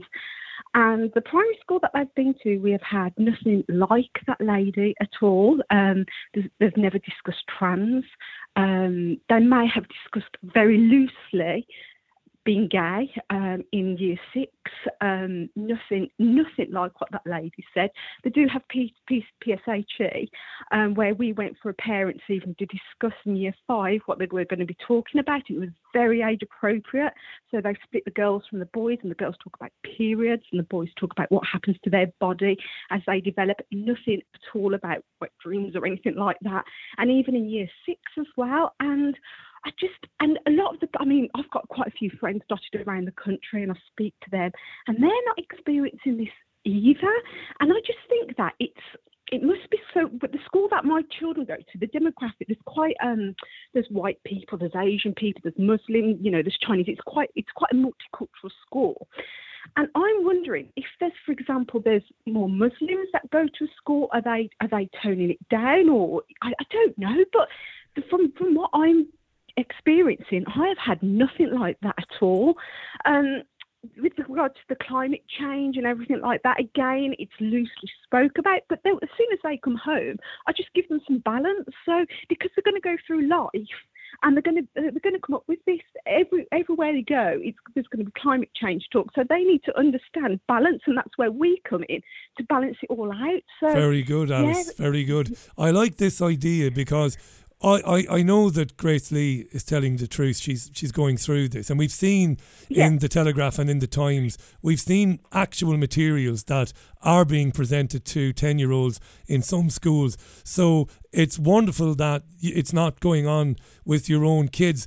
So obviously the question that you're asking is, well, I wonder why, and I wonder if there's maybe more kids who's maybe from a religious denomination, if schools are more reticent to do it because they might be more of a pushback. We know that in some parts of the UK, we know that in some Muslim communities, they came out in big numbers to certain schools, didn't they, to protest when they knew this was going on. So thank heavens your kids are not being exposed to it, because as a mum, Alice, they don't need to hear this stuff, do they? Of course not. No, of course not. And it has to be age appropriate. They do need the talks. They do. We had the talks. I'm probably just a few years younger than yourself, Richie. We had the talks at school, which was great. It's fun. Everybody just used to giggle the way through it. And I did ask the boys, I said, well, what did you do? And they were just like, well, we just found it funny. They just giggled. Which is what they would do. Yeah. I didn't know where to put my face when I was in secondary school. And this came up when I was 14. Mr. Galvin was the biology teacher, and he couldn't have been more grey. Now think of Reginald Perrin, or CJ in Reginald Perrin's ice cream factory. Just a very grey man. And I didn't know, because I went to a boys and girls school, co-ed secondary school. I didn't know where to put my face, Alice, when they started talking about the eggs and the gametes and all this sort of stuff and the sperm. So what you do, you just start laughing, don't you? You just start laughing out loud. And that's, by the sounds of it, that's what the kids have been doing in their school. But what I would say as well, a lot of this gender with kids, a lot of it is coming from the mothers and the parents themselves. They just want to be really sort of inclusive, and this is what my experience would be, that it's not being driven by their school, but if there's anything at all. So there's one child there, for example, and he's 11, and he says he's gay, but his mother's kind of really encouraging that. And I say to my children, I say, well, at 11, it's a bit too young, really. You've got your whole life, you've got to know where you want to go with it. But a lot of the time, it is being driven by the parents. It was the same with the masks at school, actually. Now, again, the school that the kids go to, none of the teachers wore masks at all. Yeah. But I know that they got some complaints from parents because the teachers weren't wearing masks. It's crazy. You've touched on something beautiful there as well, Alice. I briefly worked with a radio news host called Steve, who was originally from Northern Ireland. And I worked with Steve fairly briefly back in the late 1990s.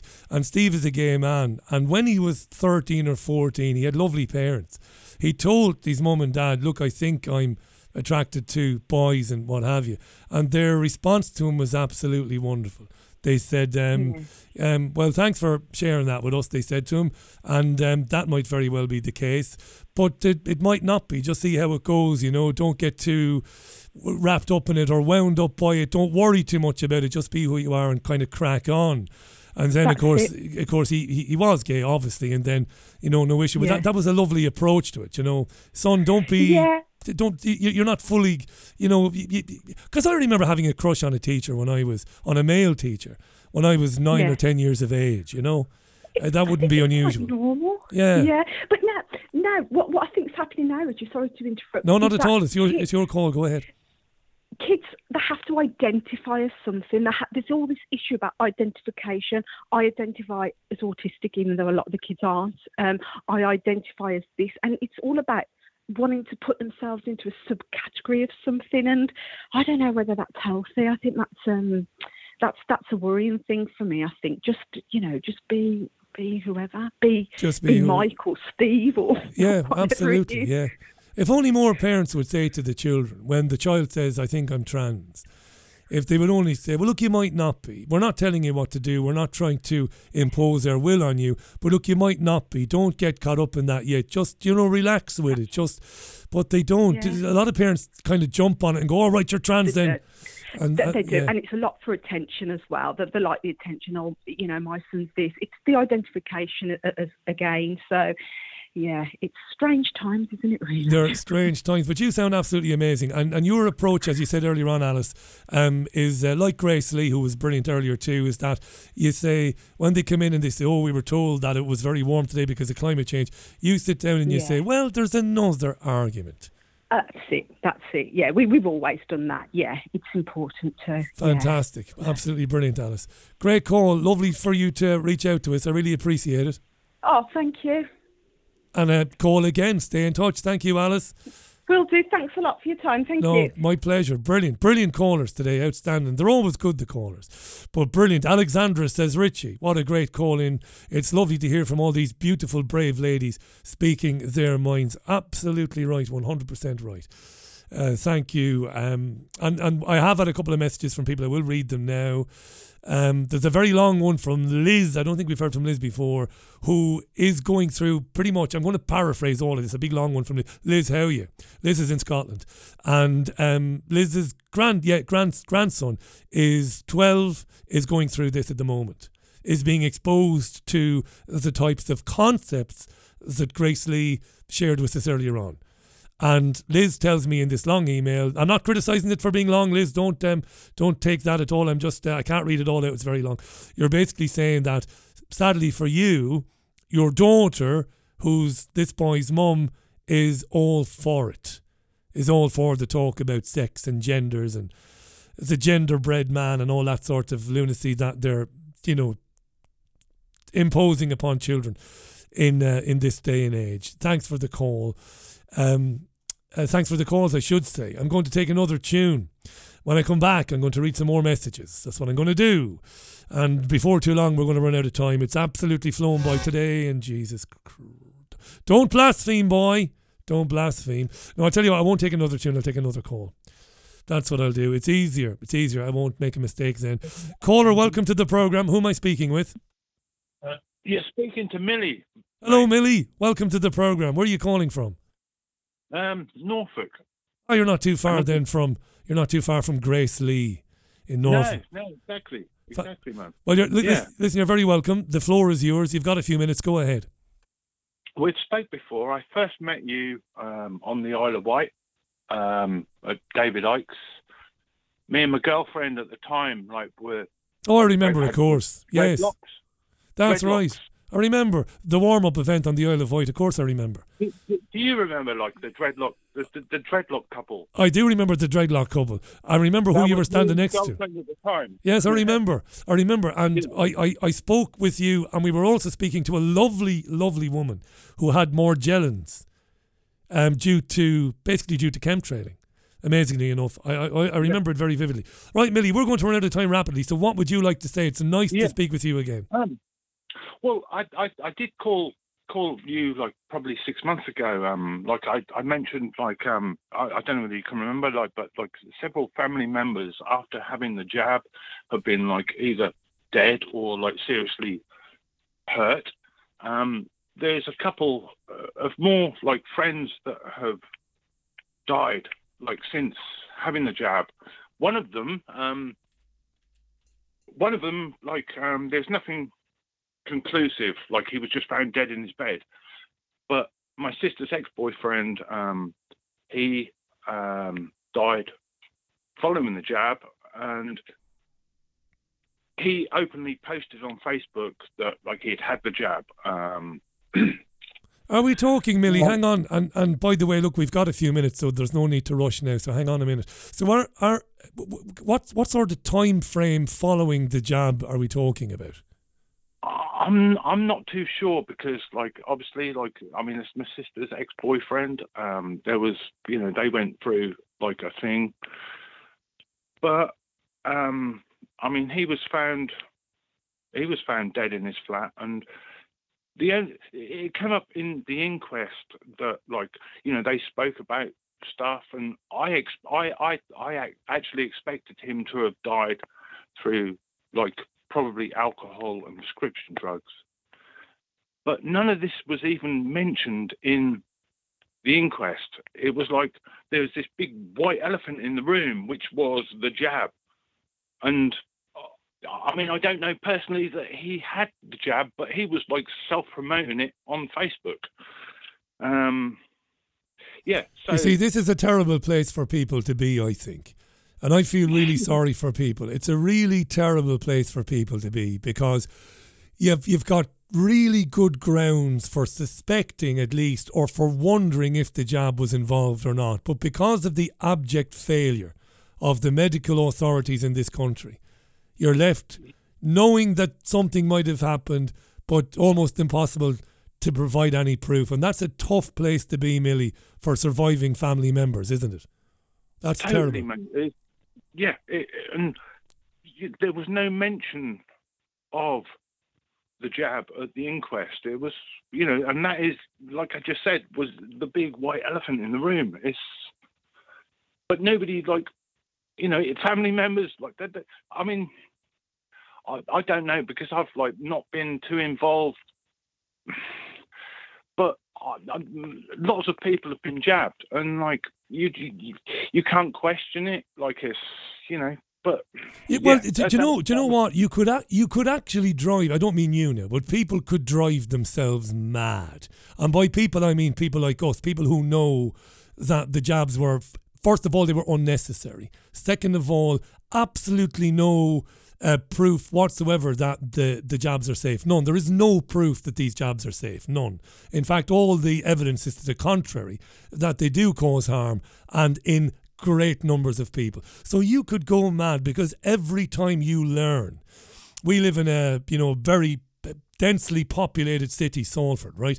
So Millie, every time you learn that a young man or a woman had a stroke, right, and died suddenly or had some sort of coronary event, immediately you think to yourself, oh, Jesus, I wonder, did she have 2 or 3 jabs? Yeah. You've got to question it. And like, I mean, something I heard last night, it's like, you know, like you wouldn't buy something like, like if you thought it was going to work, but you had to have 6 more boosters. Like, it's like, you just wouldn't buy it. But like, I mean, that's just another like person that I know that has died following the jab. The other friend that I was on about was found dead in his bed. I don't know any further. That was only like probably 10 days ago. So like there's going to be an inquest again. And the person might have been dealing with long-term health complications because of and to your absolute credit, you're acknowledging that. But that doesn't matter. They've given these jabs to people with no long-term safety data. Therefore, the only right and proper thing to do, if you're a coroner, is to investigate the jab alongside everything else. So the man might have smoked a bit, the man might have eaten unhealthy food, he might have had a pretty bad diet, fair enough, but he also had these unproven, untested jabs. Let's have a look at that side by side, but they don't do that, and it's terrible. They didn't even go there. Like, nobody, like, I wish I'd have been there. I didn't know of the time of the. I would have been. I'm a big advocate of, like, this whole thing that, like, it's just a fucking con. It's yeah. Millie, I'm going to read a few comments and wrap it up, buddy. Thanks for calling in. Good to hear from you. Yeah, you too, buddy. Like, yeah. Really important call, that. It's an important call. Thanks, Millie, because it's happening everywhere. Right, people who are maybe naysayers, not naysayers, but skeptics might say, Richie, people die in communities that are densely populated. People die in those communities all the time. Of course they do. I'm sure in Salford today, I'm sure a handful of people passed away for various reasons. As I said, a long-term health problem, maybe emphysema, maybe COPD, maybe a bad heart. Right, but the fact is, many of these people will have had 1, 2 or 3 jabs that they didn't need, that didn't do anything. Jabs, brand new technology, mRNA, with no long-term safety data. And you're left wondering with these people, well, was it the bad health that killed the chap? Because we know he wasn't in great health. Or was it the bad health, compounded by taking a jab or some of these jabs that he didn't need to begin with, and as I said 1,000 times in the last 2.5 years, completely untested, untried, and no long-term safety data? Those are legitimate questions, and it must be driving people around the bend, learning about coronaries and strokes and people dropping dead all of a sudden, and there's no explanation for it and what have you. As the time is fast approaching, what is it now? It's fast approaching 7 minutes to the top of the hour. I'll read a few comments and then I will take my leave of you for today. It's been a brilliant phone in. Thank you. Thank you very much for getting involved, dear listener. Thank you very much for getting involved. Just before I do that, let me just do this. That's terrible. Someday of it today I had. I won't bore you with it again. Someday I had today. It was unbelievable. I banjaxed up the entire broadcast desk, which you've seen photographs of and what have you, and the settings and all of that, and it all had to be put back piece by piece all day long. It wasn't fun, but we got there in the end, didn't we? We did. We got there in the end, so we did. Yeah, all right, okay. Thank you for your comments. They are legion too. Lorraine says Mike Decker on YouTube is another one to look at regarding the crap coming out of the planes, the chemtrails. Mike Decker, Decker. Very good, Lorraine. Thank you for the recommendation. Grace Lee came back on to say that she should have mentioned she has removed her daughter from the sex education part of the PSHE. PSHE stands for Personal, Social, Health and Economic Education. This is what they call it. It's a mouthful, right? Big mouthful. PSHE, Personal, Social, Health and Economic Education. Grace Lee says her 10-year-old daughter will get PSHE lessons, will receive PSHE lessons, but not the parts that deal with sex. Grace Lee is not having it. And I don't blame her, 100%. I wouldn't have it either. I wouldn't. I've said this before, and it's not to be brave or big, but if we had been blessed with children, you never know, we might be, they would be home educated. There would be no health visitors.